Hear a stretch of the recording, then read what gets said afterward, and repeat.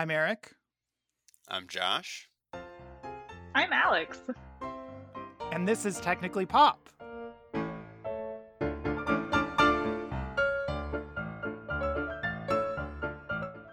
So today we are going to be talking about the Oscars this year. We'll definitely be talking about the slap, but hopefully other things too. I have saved my spiciest takes for you. Yes, we appreciate that. I have not put them on the internet. I have saved them for this moment. Oh God, I'm excited. Okay. You should be. Can you hold on to them, or should we go immediately there? No. I'm just teasing out. When we get to it. When we get there. Business in the front, party in the back. Let's get past some of these more serious topics, maybe, and then we can get into what's on everyone's mind. Okay, sounds good. We have things in a different order on the run sheet, but we were just talking about something on the run sheet that is about the middle of the place. And if we're talking about serious things, if we're talking about things that matter, I, of course, want to talk about the fan favorite categories at the Oscars, this new edition. You know what? I think actually that this is a great way to jump in because so much of the broadcast on ABC happened out of order. Though they told us it was live on the screen constantly, it all happened out of order. So I feel like we should just feel free to jump around. Yes. Just hit it wherever. The Oscars are a postmodern text. You know, they're not bound to linear chronology. Oh my God, incredible. Yeah, so fan favorites. What the fuck? So this was like the next step of the evolution from we're always going to have 10 nominees for Best Picture so that we can bring in more popular nominees. And this was, okay, that didn't get enough people to watch. Now we're going to have these fan favorite categories that people vote for on Twitter, ? Is that accurate? Yes. Okay, got it. Which is a great idea. Did it work? Because... Oh, go ahead. Well, I mean, it's a great idea because, as we know, Twitter is a place where everyone engages responsibly in reasonable discourse. And no one has ever used Twitter for a nefarious media-based campaign of false information. Right? I mean, I've always been too afraid to get on Twitter, so I just trust you. And there's never been some sort of culture war that plays out via many accounts that are not, legitimate accounts on twitter.com. That's never happened. Oh, wait, no, I'm sorry. That's totally happened. It was Star Wars, The Last Jedi. Oh, goodness gracious. Yes. I mean, I think we can't truly evaluate these new awards and whether or not Twitter was an appropriate medium in which for them to occur until we evaluate the results, basically. So there was fan favorite film, which was Army of the Dead. Have any of us seen Army of the Dead? No, I haven't seen it. Noteworthy that beat out Spider-Man No Way Home, which about everyone saw and paid money for. But apparently there was some interesting discrepancy in who would vote for that versus who would vote for, Army of the Dead. Oh God, I didn't even think about that. It's really fascinating because I think it does demonstrate that I think it demonstrates a couple of things. One is that there is a segment of film fandom that is very technically savvy and knows how to amplify their own voices to seem like a vast majority when they're not actually a vast majority, right? So it matters that Zack Snyder directed Army of the Dead. For sure. Yeah, for sure. This is amongst the same group of people, right? The same group of people who gamed the Twitter poll in order to have that film win fan favorite is the same group of people who gamed the WB entirely, or Warner Brothers entirely, to get Zack Snyder's cut of Justice League released, right? Release the Snyder cut. Yeah, by seeming like they are this like incredibly vocal majority and that everyone in the world holds this position, which is that like, you know, Zack Snyder is the best filmmaker ever. It's not real. They're using the technology to amplify themselves, but they're very, very good at it, right? And you could already vote like 20 times a day or something. Like, right. Seriously? Yeah.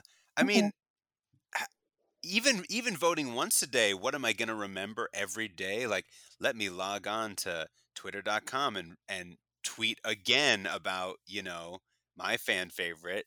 I'm not going to remember to do that, but a small dedicated group of people that's going to make it their life for Zack Snyder to win this made up award, they're definitely going to do that. And probably automate several thousand bots to do the same. Exactly. Right? Yep. Like, I mean, that's how they do this stuff, right? Through automation and through bots. You just write a script and then you run the script and it does whatever action it is that you need to do, thousands or millions of times. Like, it's not difficult. It's just a matter of knowing how to do it and then organizing your like small collective of people to actually do it, right? So it's interesting to me in a lot of ways, I think, because I don't think it demonstrates what film is actually the fan favorite, which is ostensibly what the Oscars wanted to demonstrate. But I do think it demonstrates the extent to which media right now, popular media right now, is being shaped and dominated by a weird little subculture of people who are making themselves seem like a much bigger group with a much larger voice. And they're like getting things done, right? They literally got a whole movie released. The most Wild. movie released. The most movie. They got it. And then they also gamed the other poll so that our favorite, what was it? The most cheerworthy moment was the Flash entering the Speed Force. What? We all remember where we were when the Flash entered the Speed Force. Yeah, just an incredible sentence for them to have to say in the Dolby Theater. Yeah. Yeah. I just have to say, as a complete tangent, anyone who's listened to Technically Pop knows my love of all things superheroes. And even I find the Speed Force the most confusing superhero trope. Like, it doesn't even make any sense how it works. At least like Superman, it's like, oh yeah, the sun and kryptonite. There's a basic kind of elemental logic. The Speed Force makes no sense. Even huge superhero fans, like, it's not, nobody is thinking about this. It's like you said, Alex, it's like a select group of Snyder heads that think seeing some like flashing lightning while a guy, kneels down, crouches down, and then starts to run is like the most exciting thing they've seen. It's not even the best thing in a Zack Snyder movie. No. And I don't think, to be clear, I actually don't think that small group of people thinks that was the most cheer-worthy moment. It's a troll. This is all just trolling. Right. And frankly, Release the Snyder Cut was something that began as, why are we spending so long on Zack Snyder when we're talking about the Oscars? It's where the conversation is. I've just like suddenly come to myself and realize, like, do we care about this that much? There's a mismatch there, I guess. Anyway, no, it just is all this kind of culture of internet trolling, and like you take something that is initially said ironically, right, and then you amplify it and elevate it until it becomes some sort of reality. And it's, I don't know. I mean, I'm two things. I'm, number one, a scholar of fans and fandom. But I'm also a person who refuses to watch most DC movies because I don't care about DC superheroes, like, fundamentally. And I think Zack Snyder makes movies for fascists. So I'm torn between, like, on the one hand, it's very interesting that fans are able to leverage the technological power to do this, and truly like dictate what media does. And then on the other hand, I'm like, did it have to be these people though? I think we could see some overlap between this small dedicated group of Snyderheads and things like the way that neo-Nazi propaganda spreads online, and the alt-right, and some like really coordinated hate movements that happen online. Because I think Zack Snyder makes films for fascists. I see. Yes, that makes sense to me. Yeah. And having seen 300, I think you're right. uh, what I a mean, that's, time. to be clear, I don't think Marvel is necessarily much better. I think Marvel makes movies for neo-libs. Um, Warhawk neo-libs, really specifically. But yeah, yeah, I don't know. In a postmodern way, let's just cut to something else entirely. Awesome. Sounds good. So let's talk about who won, I suppose. Who won other made up awards that perhaps have a little bit more cachet. So That's a great point. All of these awards are truly made up. but I guess we can start at the top. So Coda won Best Picture. I also have not seen Coda, but I haven't what seen do you it make of either. Coda? Yeah, me neither. It's the Apple TV Plus is the last frontier of streaming for me. Yeah, I same was here. really hoping that we would have Corey on today so that we could hear the disability studies scholar take on Coda. I've heard like mixed things from people who've seen it as to whether or not like it's an interesting film about disability and deafness, or is it a film about deafness for hearing people in the same way that The Sound of Metal was.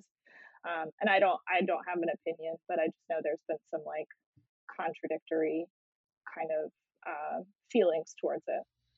It is interesting thinking about Sound of Metal last year and Coda this year. Like, is there going to be a sort of deaf movie every year? Like, is that a new thing that the Academy is kind of interested in? You know, picking like one movie that engages with deafness, Mm-hmm. in the way that in the past, like there was almost always like some kind of slavery movie or some kind of like race movie or civil rights movie, regardless of, often it was like The Help or whatever. Like it wasn't Mm-hmm. necessarily like great politics, but they would sort of like pencil that in. It'll be interesting if that kind of trend continues. Yeah. Can we talk a little bit about the other nominees? Some of them I really want to talk about, and some of them I just want to hear what you two think about. Yeah, let's do it. Yeah. So it was Coda that ended up breaking the streaming barrier. What I want to know is why wasn't it Don't Look Up? What'd you make of that movie? I didn't see it.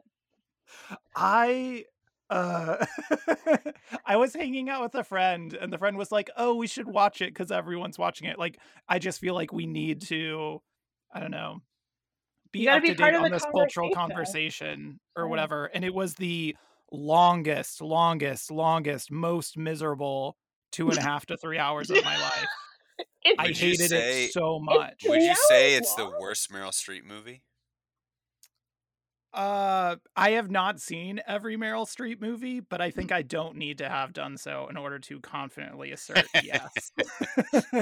It was pretty reviled. I'm surprised that it ended up in Best Picture. I don't know what to make of these nominees, kind of, to be honest.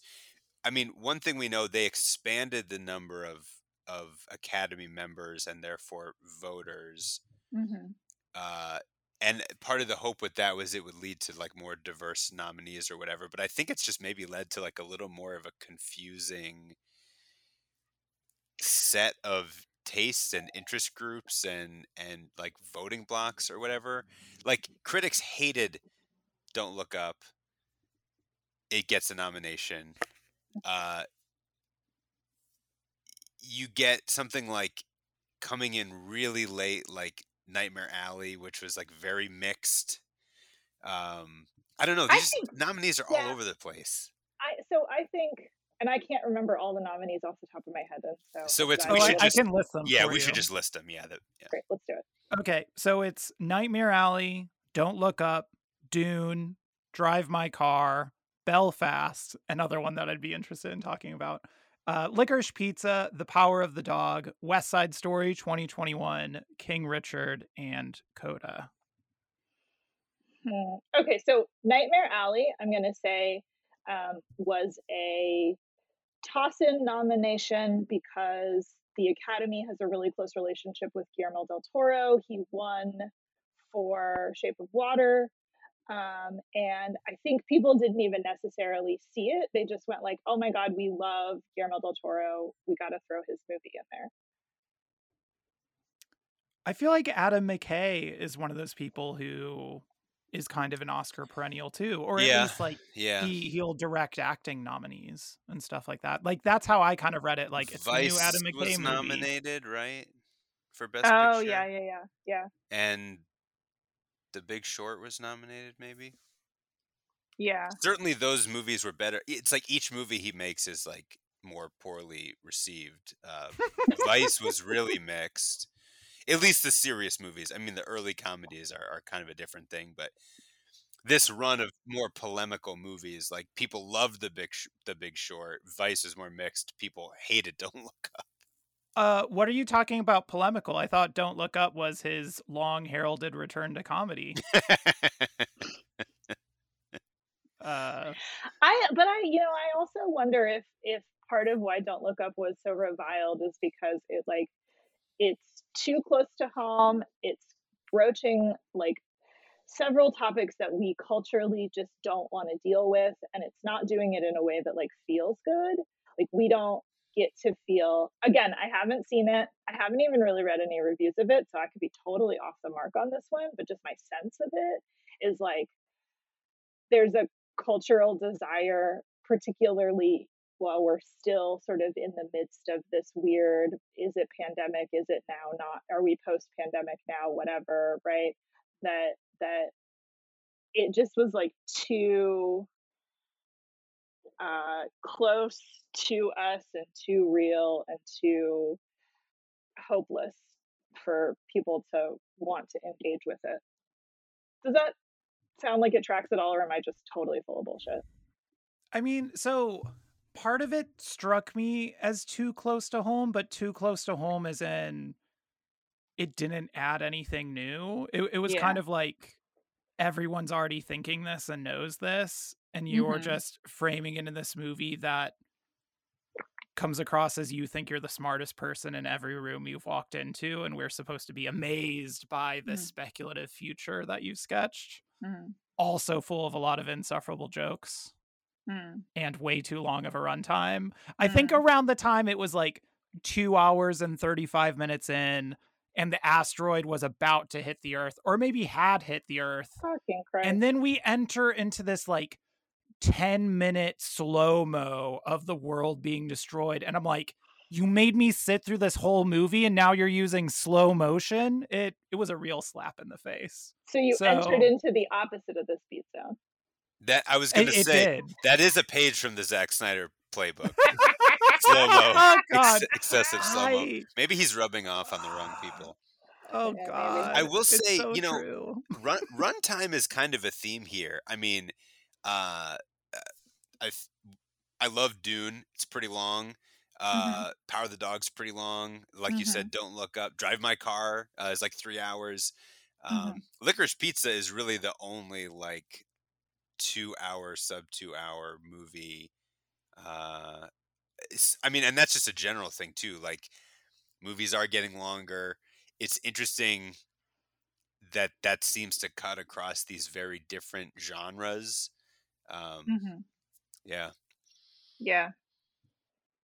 It reminds me a little bit of like I can't remember what movie it was that won an editing award one year, but someone said like, oh, the reason that one editor, like it wasn't like it was especially good editing, it was just the most editing. It was just so in your face about how it was edited. And was it Bohemian Rhapsody? It may have been That Bohemian Rhapsody. sounds right, because people did complain about that. Right. Award. That That actually, was my vague sense. I think that won Best Editing, not because it was like the most editing, although it was, but because they had functionally shot like dozens of hours of useless footage. And what was the miracle of it was that an editor was actually able to cut it into something that was coherent, because there like wasn't really a movie there. That editor did actually like work miracles. Okay, that's Regardless. the most positive version I've seen of it, and I like that. Which we haven't even said, you didn't even get to see the editing win on the telecast this year, because they cut out a bunch of awards, and the Oscars themselves were still super long. They were longer than last year's. And well, this is a whole, like, we're just jumping around as the Oscars did. But this is a really interesting kind of like how the sausages get made sort of thing, I think, about Hollywood, and the like contradictions between what the Academy wants to do versus what ABC and Disney want to do versus what like the power players of Hollywood think is acceptable, right? Because initially it was ABC said you have to shorten the broadcast. It cannot be that long. If it is that long, if it's 3 hours, you are losing the television deal and we simply will not air it, right? And so the Academy scrambled and said, like, fuck, okay, what do we do? Let's cut all these technical awards from the broadcast.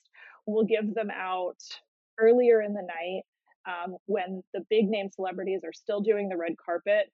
That shortens the work day for those people. It shortens the broadcast, et cetera, et cetera.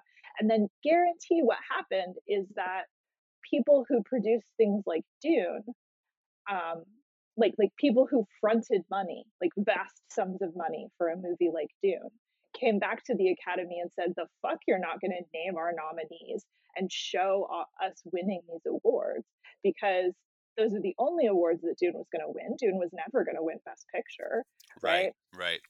It won those 6 technical awards. Right, exactly. And so those people who wield a lot of power and money in Hollywood, I think, came back to the Academy and said, if you cut this stuff, then we will not participate. We will,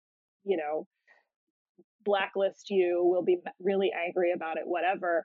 And so then the Academy scrambled and said, okay, well, so we'll present them earlier, but then we'll show them in the broadcast later on so we can edit speeches. And that way, you'll still get your name and your movie shown on the broadcast, but it also will maybe, and what ended up happening, right, is that didn't work, and it extended the broadcast too long. It made everything pretty weird, even just from the jump. It made a lot of people feel bad. So I do want to add, my favorite part of it was ahead. I loved how they edited in the random Kuleshov effect reaction shots from people who may have not been there. They had just shot a bunch of reaction shots as B-roll, basically, and then cut it in. You're absolutely right. And the result as a viewer was total disorientation. What am I looking at? Are these people, were they in the room? Are they in the room? When is this happening? So bizarre. So I won't be surprised if the Oscars drop that in even next year. They'll go back to having all those awards in the night. I just also cinematography, best cinematography is the movie. Right.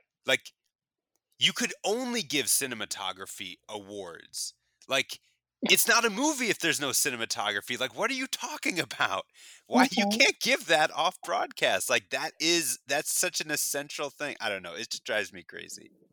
Right. I agree. But we don't elevate cinematographers to the level of celebrity unless they're Roger Deakins, right? So yeah, although I feel like Fraser winning and also having just done the Batman and worked on the Mandalorian, I feel like some of and people like Lubezki winning, was it back-to-back or even 3 times or something like that?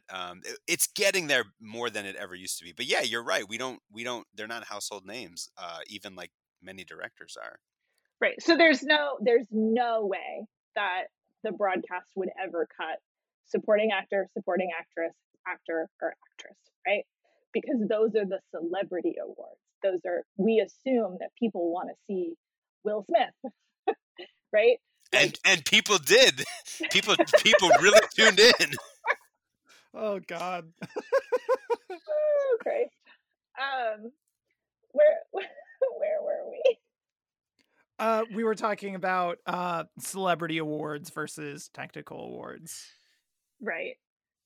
And well, originally we were talking about the nominees for Best Picture. Well, yeah, I don't know where if we started. Do we want to circle back to any of those movies? Like, Eric, do you have a Belfast take or any of these other? I would love to hear someone's Belfast take because I haven't seen it. I want to hear Molly's take on it. She's not with us today, so Eric. It's kind of a cold Belfast take, I suppose, of just like like of all retrospectives of Belfast during the Troubles, this is the one we got, and this is the one that got nominated for Best Picture. Like it just seems like such a slight movie, and I was kind of shocked that it was nominated. Yeah. Like, I'd say if you want an interesting thing about Northern Ireland during the Troubles, watch Derry Girls. It's great.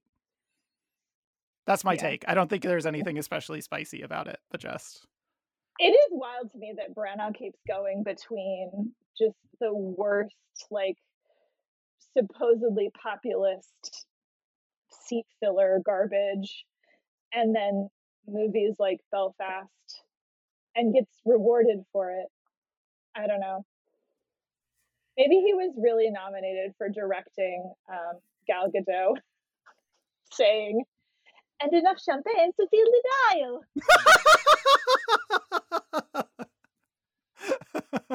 It was one of those combination awards. I thought we got to get him in here somehow. I saw so many Oscar news reports that talked about that just quoted that line saying like Kenneth Branagh was celebrating drinking enough champagne. I just have to say the idea that Branagh was nominated and Villeneuve was not nominated in directing is absurd to me. Yeah, that's fair. Especially after it wins the 6, visual effects and cinematography and editing and production design and score and sound. Like, who's in charge of all of those things and making sure they all work harmoniously together? It's a little person known as the director. The director. Somebody who has to figure out which not one, but 2 different deserts to shoot this movie in. I mean, come on now. Where's some love? Where's some love for my guy? He's got to get nominated for Dune Part 2. That's got to happen. I mean, but Kenneth Branagh got a great performance out of Ciarán Hinds. It's not like anyone could do that. Right. It's not like he can already act. That notoriously flat Ciarán Hinds, who's never turned in a good performance unless he was really coached through it. Yeah. He's a treasure. Ciarán Hinds, not Kenneth Branagh. Kenneth Branagh's not a treasure. Well, I'll say that so I have 2 sort of takes on some of the other. No, I have more than that. I have takes on the other nominees. West Side Story, I simply don't understand who that movie is for. I don't get it. Am I missing something? Is there some compelling reason why West Side Story was the thing that Spielberg would do at this late stage of his life? I mean, I hear compelling to him, but not necessarily compelling to anyone else. Like, that was just one of his favorite movies, and he had always wanted to do a musical, and then was like, why don't I just remake it? Is my understanding. I mean, maybe it's part of the larger nostalgia, tsunami that we're experiencing. I don't know. It's for boomers, right? It's for boomers who watched the original West Side Story when they were super young, and now it's back. I don't know. I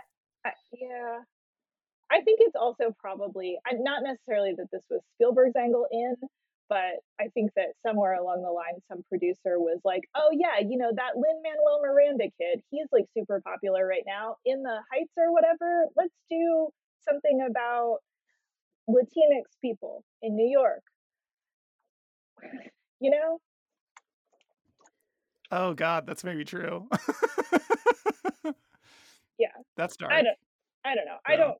I don't feel like I need a movie like West Side Story, and I don't particularly feel like, contra what Guillermo del Toro said on Twitter, I don't particularly feel like it's technically innovative or interesting in what it's doing with cinematography and camera movement in a musical. I think it was like, from what I saw of it, it seemed like just just okay. Should we talk a bit about the Power of the Dog Yeah, so that's where I was going to go leading? Yes, next. that's where Yeah, I wanted to so go. leading in nominations with 12, only winning one of them. Campion wins for directing, which is interesting for a couple of reasons. She's the first woman to be nominated twice. And with Chloe Zhao winning last year for Nomadland, we have the first time that two women have won Best Directing back to back. But none of the actors who were nominated won. So everyone's favorite celebrity couple, Jesse Plemons and Kirsten Dunst, one of two celebrity couples who are both nominated, oddly. Um, the other being Javier Bardem and Penelope Cruz, both nominated this year. Hmm.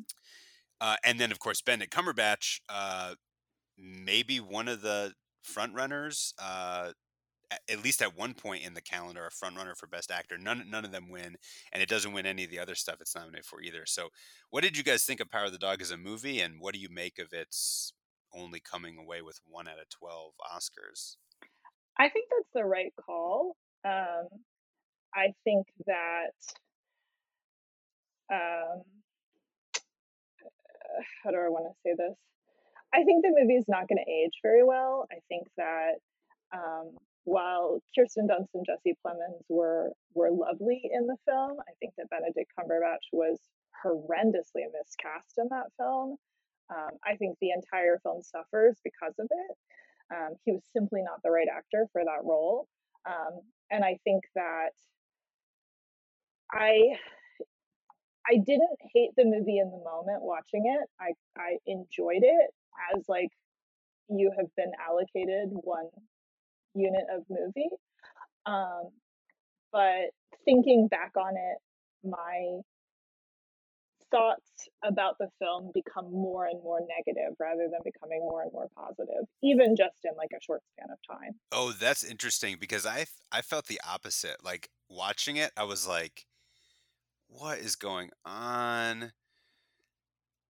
Where is this going?" Mm-hmm. This, I mean, the Johnny Greenwood basically like reprising his "There Will Be Blood" like tension filled string forward Mm-hmm. score. It's obviously like gorgeous. It's gorgeous shots of New Zealand as Montana or whatever.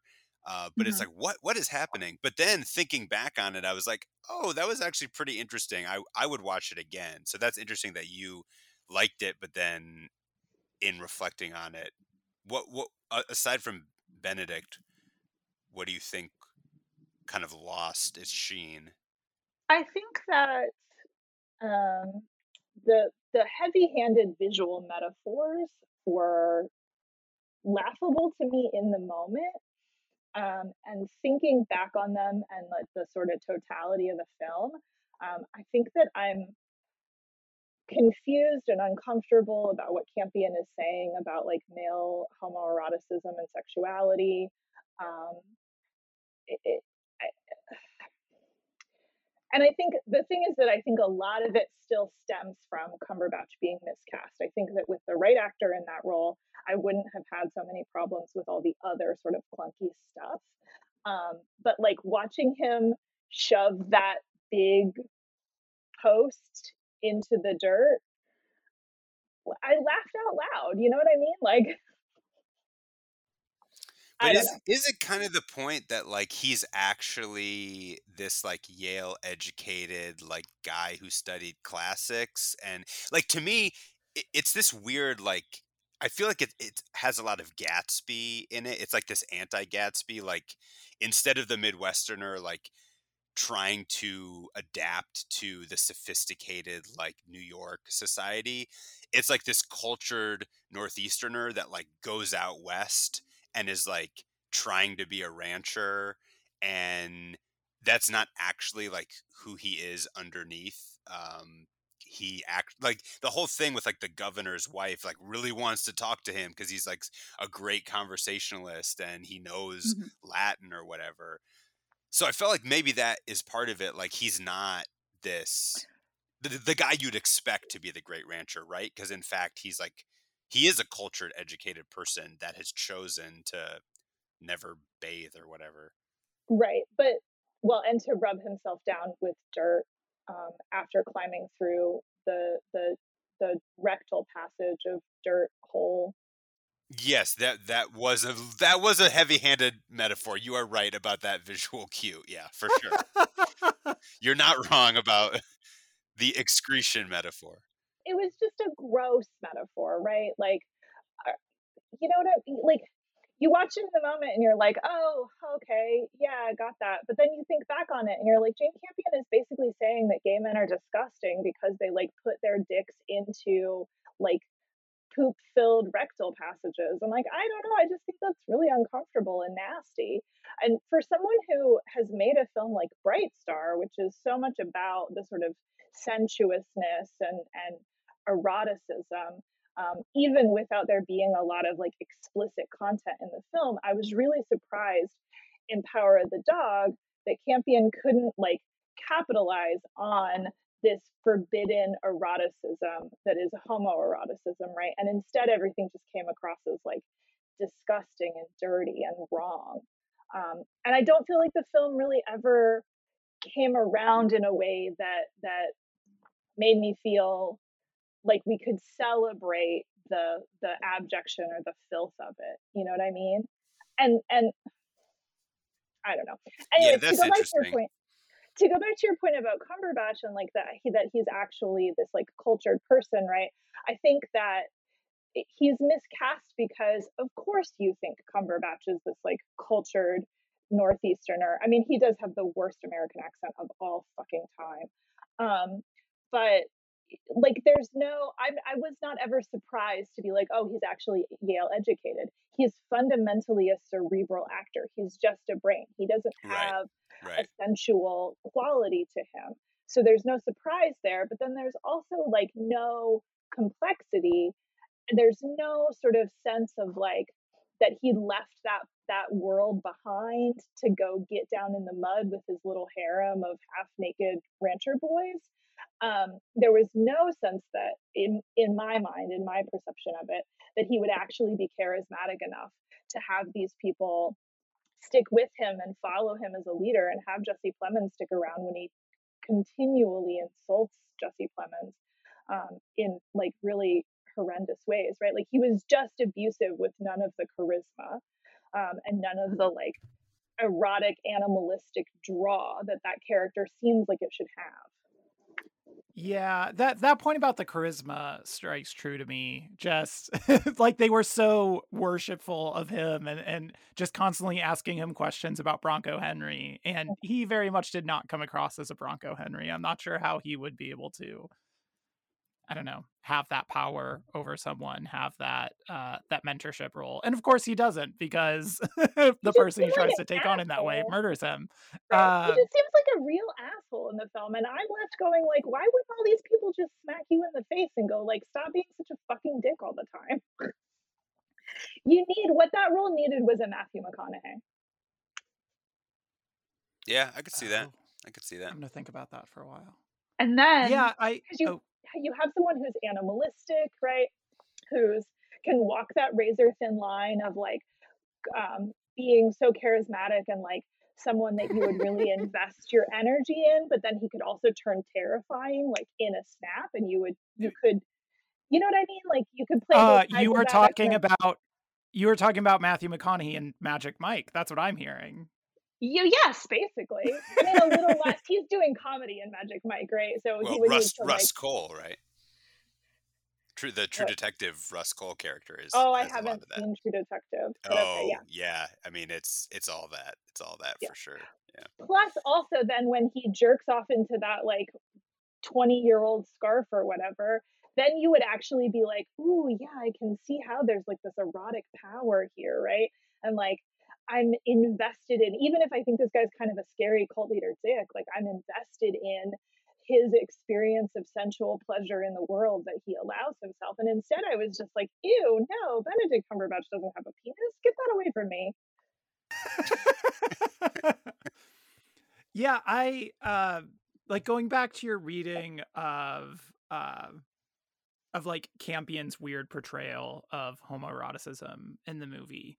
Like I loved the movie. I really enjoyed it. I enjoyed it while I was watching it and then kept thinking about it afterwards. Like I thought the ending was great. I really enjoyed it. But I did have the same concern that you have of will it age well? And part of what stood out to me about it was just the fact that yeah, there was that lack of any celebration of sexuality. Like it was just so much about repression and violence and cruelty. And I don't know, it just seemed an interesting portrayal of queerness to have in 2022 or 2021, I guess. Mhm. I As agree. good as I found it. And I think there was like a lot of potential with Plemons and Dunst that is really unrealized and uncapitalized on, right? Like they're a bit of a queer, like unexpected couple, um, and clearly playing on some like the seemingly asexual, weak man figure, right? Who then like meets the woman he wants to be with, who's a widow, so she has a kid, so obviously like she's already done it and everything. And we get a little bit of that sort of exploration of their sexual lives together, but we get it framed through Cumberbatch. So it is again all about repression and violence and how angry it makes him to hear his brother fuck. Um, yeah, I understand why the choices were made. I just think that what came out of it as a totality was disappointing to me, and not it didn't bring me to the heights of some of Campion's earlier films. Again, like I said, Bright Star, but then also like In the Cut, which I think is a really neglected masterpiece about sexuality, and eroticism and violence. I think Campion has done it better before, I guess. We were talking earlier about the length of most of these nominations. And I mean, of the ones I've seen, again, I haven't seen them all. The Power of the Dog and West Side Story were the ones in which I least felt the length. It was the least oppressive. I think Power of the Dog, just because there was that tension throughout. I think that Greenwood score did a lot for it, where I was like, oh, I can't wait to see what happens next. Just where is this headed? And then, I don't know, just a musical, dance numbers. They'll pull you through. Yeah. It's interesting to me, though, what Josh said about Johnny Greenwood and that score in Power of the Dog, where Campion is sort of doing this Paul Thomas Anderson riff, right?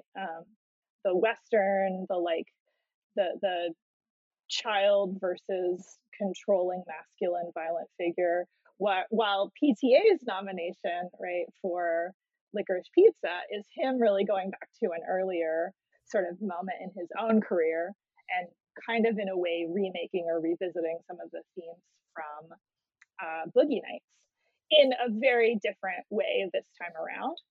Licorice Pizza was my top, like, of the nominees. I think Licorice Pizza, by and far, my favorite film out of all of them. A film that has only grown in my esteem as I think back on having seen it. Loved it, just loved it. And I totally love that take. As we discuss it, I then want to loop into some of the stuff about the Oscars broadcast, because I have a bit of a way that I think those things connect. Did you guys see Licorice Pizza?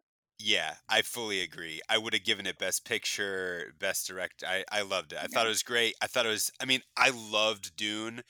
it's not exactly, I'm glad it won the awards that it did. Like I said, I think Villeneuve should have been nominated just for the scale of what he did in directing. But I thought Mhm. Licorice Pizza was the best of those movies that I saw. There's still several I haven't watched Drive My Car yet, which I people haven't like a either. lot. Yeah, but I love Licorice Pizza. I think you're absolutely right. It's like he's revisiting, the Valley, the 70s. It's a little more, it's still a coming of age story like uh some of the other stuff that he's made, but it's much more like, it's just fun. It's just such a Mhm. fun movie. The Mhm. casting is great. The fact that he like knows Cooper Hoffman and Alana Haim and is just like wrote something that perfectly like plays to their strengths. He knows them personally. They don't have, they're new on the scene basically. Thought that was really endearing. Um, Mhm.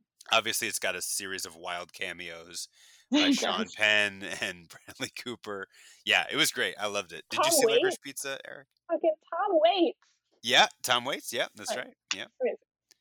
I have not seen it yet, but I'm excited about it. I love Oh, Haim, so I'm just intrigued by. They're all in it, the whole family. their Oh, I whole did not know the family whole is in family it. Yeah, And her was. yeah, parents are in it. They're this really is funny. this is part of what I think is so fun. I think what I'm drawn to in films, and the reason why some of PTA's career hasn't really like hit me or been for me, which is fine, is that I'm really drawn to the like ensemble or the sort of community. Even if you have, I mean, Licorice Pizza is kind of a two-hander because it's Alana Hyman. Cooper Hoffman are really doing the heavy lifting, but this kind of like sense of chosen family, right? And the film does emerge out of like they all just hung out at PTA's house all the time. And so he was like, "Hey, I'm going to write a movie for these people." And Alana Haim's not an actor; she doesn't have this sort of like history of um, being in actual sort of like acting projects or the acting world. And so she's very naturalistic, and then that's really like increased with having her sisters play her sisters and her parents play her parents. And you have this sense of like film is for these kind of configurations of chosen or found family that can come together, some of us related, some of us not related, some of us linked together through like these close familial relationships. PTA obviously with Philip Seymour Hoffman, they worked very closely together for a very long time, and so then Cooper Hoffman kind of coming into that grouping, and being taken in and sheltered by PTA and his family. um, yeah, I agree with you, Josh. I thought it was fun. I thought the cameos worked really well. It did the thing for me that I want the Oscars to do, which is that it made me excited about movies, right? Like so many of the cameos are based on real people. Sean Penn is playing a very thinly veiled version of William Holden. Um, Bradley Cooper is playing a not at all veiled version of John Peters, right? Um, you have that kind of like the mythos of history, the history of Hollywood past and how weird it was. Tom Waits being this kind of like director that mashes up all these different sort of famous Hollywood drunks into one stunning performance. I loved him. And let's see, what else do I want to say? It highlighted for me, thinking about Licorice Pizza, highlighted for me the major problem I had with the Oscars broadcast, which was that it was a deeply anti family affair that was cynical and mean. It was mean about the movies, it was mean about people's spouses. It was just nasty feeling long before anyone stood up and slapped Chris Rock in the face. And I was really like, I wish that the energy of Licorice Pizza had been the energy of the Oscars show itself. And it was so diametrically opposed that But it they need to really let bummed me they out. need to let PTA produce it. Yeah. I don't wish that on him, but yeah. No, it would not be enjoyable. But yeah, no, that's an interesting point about the ethos of the telecast of the Oscars. Yeah, it just was all the comedy monologues were all about how the movies were bad, how Power of the Dog was too long and boring to watch, which I didn't find to be true, even though a lot of those nominees were long. The stuff with overtly sexualizing the single men in the audience, or the like picking on people in some really mean ways. Amy Schumer and like thinking back about the Amy Schumer bit, for one thing, after the slap, the Amy Schumer bit where she went out and mistook Kirsten Dunst for a seat filler, which is obviously like it's pre-scripted. I know that Plemons and Dunst agreed to it, but it should have been cut from the. It should just not have happened. Once that slap happened, that should have just been like, let's not do that. No. Well, speaking of things that should have been cut from the broadcast, once the slap happened, Will Smith accepting an Oscar. What? I mean, they couldn't. There's no way they could. Yeah. Well, for ratings alone, there's no way they could cut it. But it was just sort of unreal. I mean, we could circle back to some of this other stuff, but I feel like it's kind of time maybe to embrace our inner slap. I will say one of our favorite things to do is close read some very strange rhetorical performances, and we may not have time to do that with Will Smith's acceptance speech, but I just want to say the religious language that he used was dialed up to 11. I mean, he was a black pastor up there. I was going to say, we went to black church suddenly. Yes, we absolutely were in a black church. It was like a black pastor who had some kind of issue or scandal come up. He's saying stuff like, I'm overwhelmed by what God is calling on me to do and be in this world. He's talking about being a river for his people. He's talking about being a vessel for love. Like, he's talking about Moses, black pastor language, like all this rhetoric. And then the quote that he attributes to Denzel of like, at your highest moment, be careful. That's when the devil comes for you. Like, that was the most religious language anyone in that room has heard in their life. Like, that was a sermon he's giving, completely eliding the fact that he just assaulted and battered Chris Rock, however many minutes earlier. Completely, like, this has been a really weird year, I feel like, of Will Smith. Going back all the way to his memoir coming out. What did you guys think? We've kind of talked around it this whole time. Let's get into it. What do you guys? What's your take on the slap?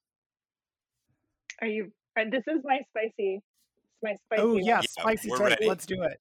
Are you ready for this? I don't know if I am. My feeling is that there's a lot of blame, I think, to go around for that moment. I think Chris Rock made a joke that he should not have made. I think that he crossed a line in making that joke about Jada Pinkett Smith. I think that Will Smith obviously holds a lot of the blame, or all of the blame, for the actions that he actually physically took, right, in getting up there. But I think also that the producers of the Oscars share some of this blame for creating the conditions in which that was possible. Because had this been a pre-2019 style Oscars, where we're in the Dolby Theater, it's set up as a theater, there's a proscenium, there's a clear distinction between on-stage versus off-stage, there's, house lights are dimmed so that you can focus on what's happening on the stage, in the performance of the presentation of these awards. In a world like that and a show like that, the slap would not have happened.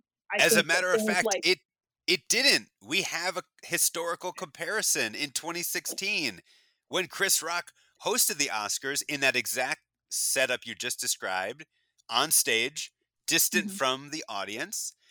And he roasted both Jada and Will Smith then. In fact, his jokes then were meaner than what he said about Jada this time. But of course, nobody's going to, run up from, like you said, the middle of a theater or get all the way up on stage. Right.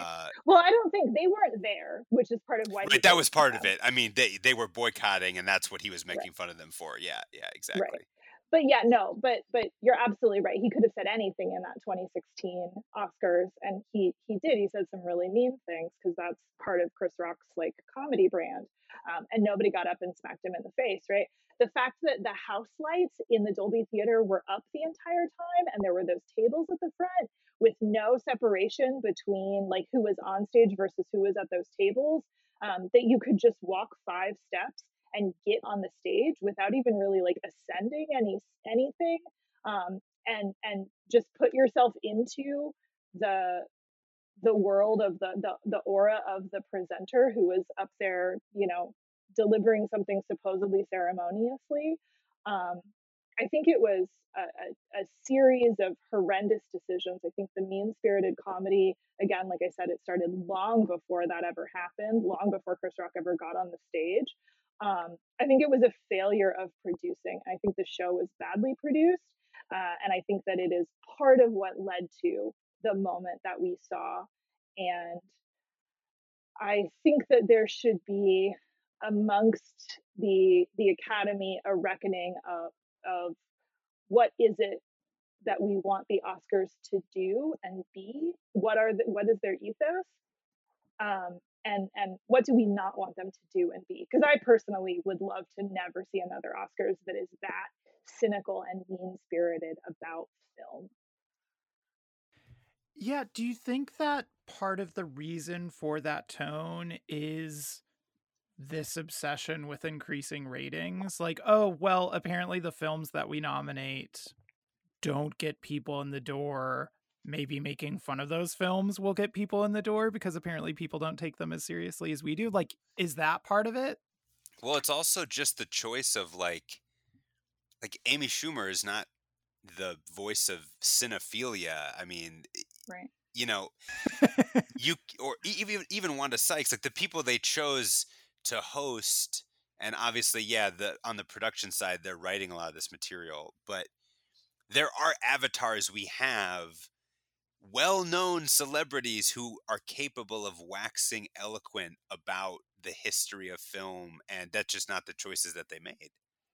Right. And also, I think it's unforgivable that they wrote Regina Hall as that like horny mess of a person. Um, just bad choices all around. I would have actually loved to have seen an Oscars that's just hosted by Wanda Sykes because I think that she could do like a Billy Crystal for the 21st century kind of hosting. I think that would be really cool. But there was too much going on with the hosts, and most of the comedy relied on this really like perversely, no, I don't even want to say perversely because that's mean to perverts, this really nasty anti-family ethos, right? So again, to come back to the Amy Schumer bit about kicking Kirsten Dunst out of her seat in order to flirt with Jesse Plemons, like the punchline, it all hinges on you're married to that seat filler. Kirsten Dunst was a fucking Oscar nominee that night. That's unconscionable to make that joke. You make that joke about someone who's not nominated. You're supposed to be celebrating her. So rude. I think so rude. And so just like anti the loving, familial, communal spirit that film can have. Yeah, it has an almost like newcomer hazing quality. It's like, oh yeah, like you're here, but do you really belong here? Like this is your first nomination. Like it had a very, like you said, it's just mean. It doesn't really. Kirsten Dunst has been acting since she was fucking like 4 years old. What do Yeah, you don't yeah, know who Kirsten Dunst is? Yeah, exactly. Yeah. Yeah. I know that that's supposed to be part of the joke, but I think it right. It doesn't work if you uncalled do it for. with too minor of a person, right? It's got to be someone who's obviously well known. Right. You know, all of the other stuff that came out later notwithstanding, the Ellen Oscars like pizza delivery gag is much closer to what you're talking about, of like, we're all here, we ordered a pizza, it's funny, there's like an actual delivery guy. Like it was silly, it was goofy. Behind the scenes, maybe Ellen is not a great person, like whatever, but it's not like they haven't done this before in more like winsome celebratory ways. Like they've this is not the first Oscars. Like it's like they make it worse and worse every year, which I feel like, if the movies are going to be nostalgic, make the show nostalgic. Like go back to Yeah. Oscars past. So this is the one reason why I think, like, in comparison, last year's Oscars were much more successful, because they had that small intimate feeling of like a 1940s Oscar celebration, right? And I dug it, I guess. Do we have Any anything else? Oh, go ahead, Josh. Yeah, I was going to say the same thing. I will say, okay, I will not belabor the point, but Cruella winning costume design Yes, I was when The waiting for the Green rant. Knight was not even nominated, a film that features a guy who is also a tree The Green Knight wasn't nominated for anything, was for it? anything, just goes shafted up and down the ballot. Do you think that A24 like didn't really put it forward for consideration? I I guess think that's a I can't. failure of the studio, Yeah, frankly. I think that's probably right. I can't imagine why they wouldn't. What's the point of even making that movie? You know what I mean? Like, Yeah. but yeah, maybe they didn't stump very hard for it or didn't. I mean, but especially, okay, fine. If you want, like, I think the acting is great. I think the directing is great. The cinematography, I think it was worthy of consideration in many categories. But of all things, to nominate a live action villain origin story of a Disney classic over a movie that had an actual tree man. Not to mention all the other, various knights and peasants and heraldic crests and crazy gowns and, all the other amazing kind of interesting visual costume choices they made. I'm apoplectic. I wonder what's going on at A24 because you're right. That's a big miss, and Did they it's have good that other nominations? no big Oh, miss. I'm not sure about this I year. I guess was going I to guess say, Macbeth. Denzel would be their their one acting one, right? Is that did A24 do that Macbeth? yes, Yeah. yes, it did. I Okay. mean, I feel like uh A24 has a really strong history at the Oscars, but Do for being a relatively new studio. But I guess, yeah, maybe they might have let it slip that way. Like I could have easily seen The Green Knight uh for score, for director, for visual effects, for like, yeah, I think it could have fit into any of these. Mhm. For adapted screenplay, come on, but Yeah, I Yeah. mean, honestly, it should have been nominated for several of those. It's an incredible adaptation. Yeah. But it's like, what were they doing if they weren't pushing that? I mean, obviously, Macbeth comes out the very end of the year, prime Oscar season. You already have huge names of Denzel and Frances McDormand, so maybe they were putting a lot of energy into that. Green Knight comes out much earlier in the year, so maybe voters, it's not as much on their mind. But yeah, it's flabbergasting to me. Yeah, and I guess Green Knight also like because it was delayed, right? Like a bunch because of the pandemic. And so it might just have been that they had like, I don't know, shuttered the marketing campaign for Green Knight and weren't really willing to pick it back up. I don't know. Let's get him on the phone and find out. Ring ring A24. Um, we have some concerns. it is so strange though that promotion is such a big part of the Oscars. Like I guess it makes sense, but it's like something that's framed as an award show, but then you campaign as if it's an election. Yeah, yeah. Yep. Like It's at a all certain level, very it seems like you shouldn't have to do that. You are the Academy. Watch the movies.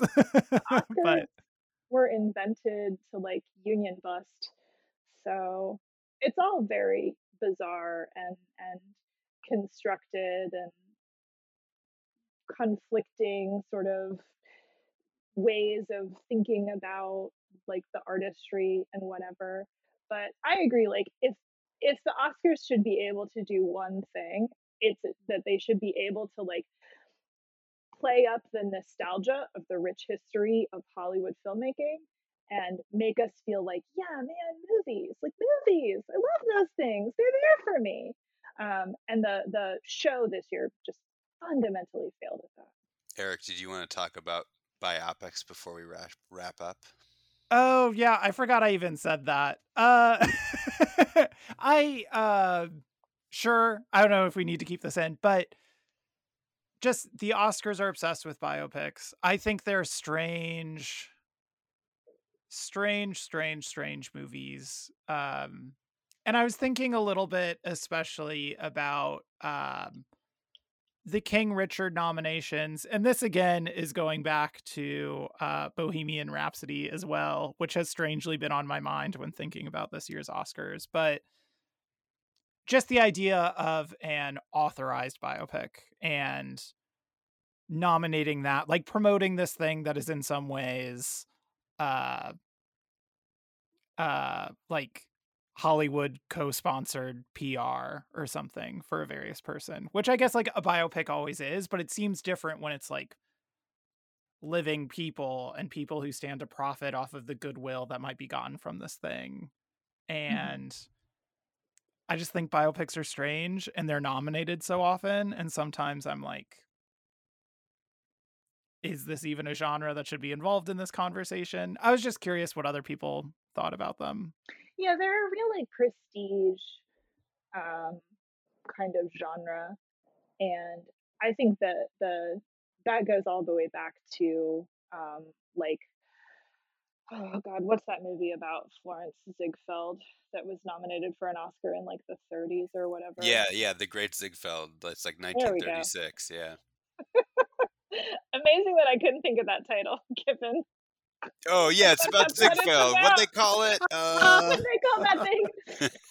That's another like excessively long biopic, designed as a real like star vehicle. I don't know. I just see the cycles of history all throughout Hollywood filmmaking. Everything new is old. Yeah, that's a great point. I mean, and it goes all the way back, like Patton and so many Amadeus, and but this year it was like way too many. It was like Being the Ricardos and Tick Tick Boom and King Richard and like Eyes of every Tammy movie. Faye. Yeah, Eyes of Tammy Faye. Yeah, Spencer. Right. So many. Yeah. I think biopics are probably the most overrated genre of film, but by far. yeah. And I feel like I think that they're a really easy way to like farm an Oscar, which is what Jessica Chastain did, right? Where like you have a star who's also a producer or has producing power, who acquires some property to a life story so that they specifically can star in it as their starred vehicle. Assemble a kind of team and do something that they know is going to appeal to the Academy, and then reap the rewards of that when it comes around. So they feel very cynical in that sort of way.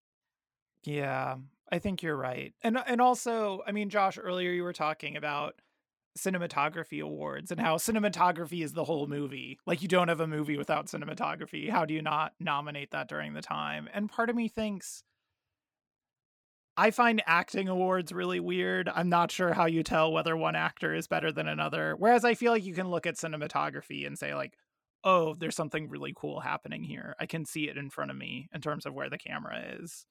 And I think another reason why biopics stand out is there's this sense of like an objective measure of they look just like them. Give them an Oscar. Right. And I'm like, does that really matter? I don't think so.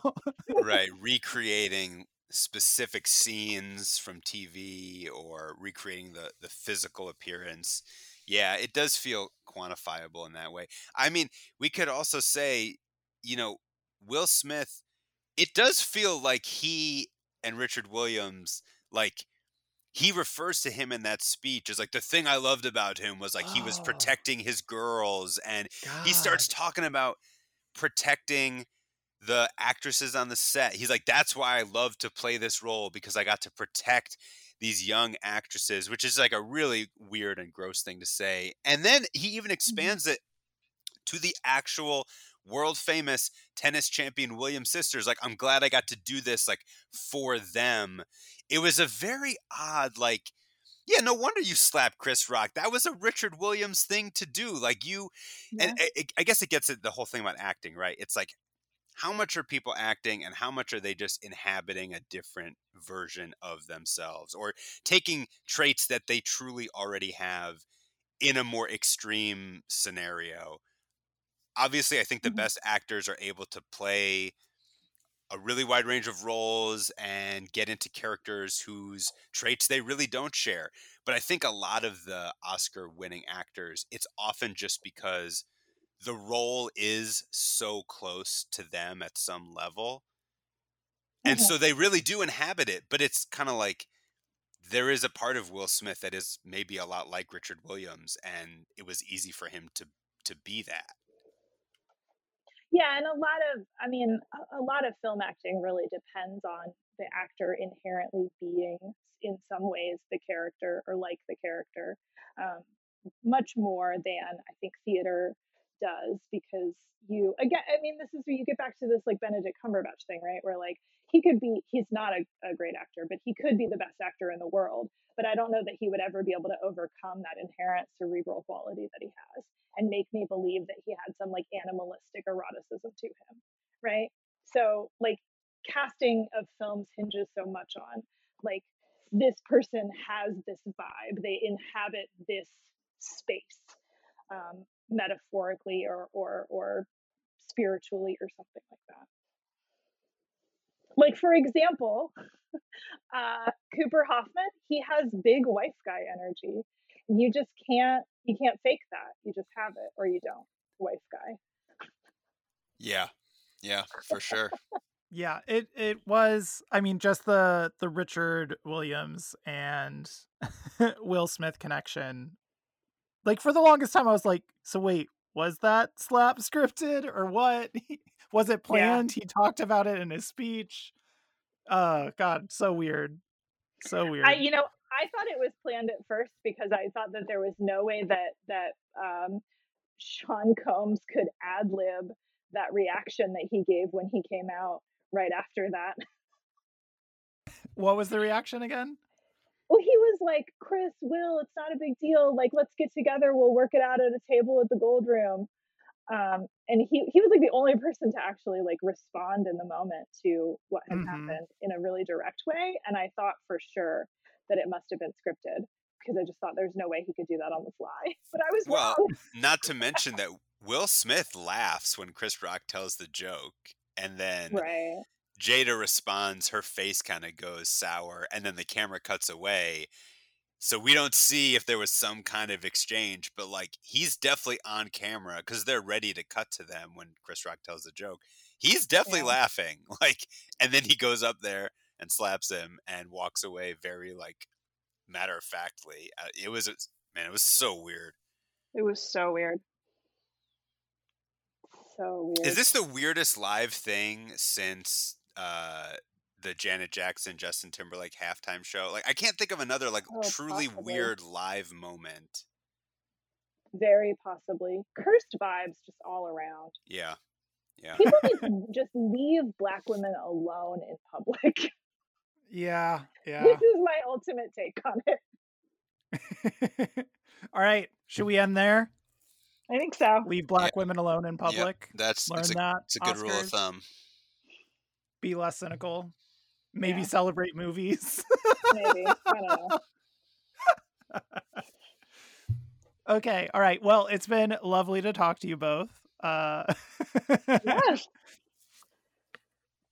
Lovely to revisit the Oscars and the many faux pas in it, the many snubs, the slap. Thank you very much for listening, everyone. And I don't know what else to say.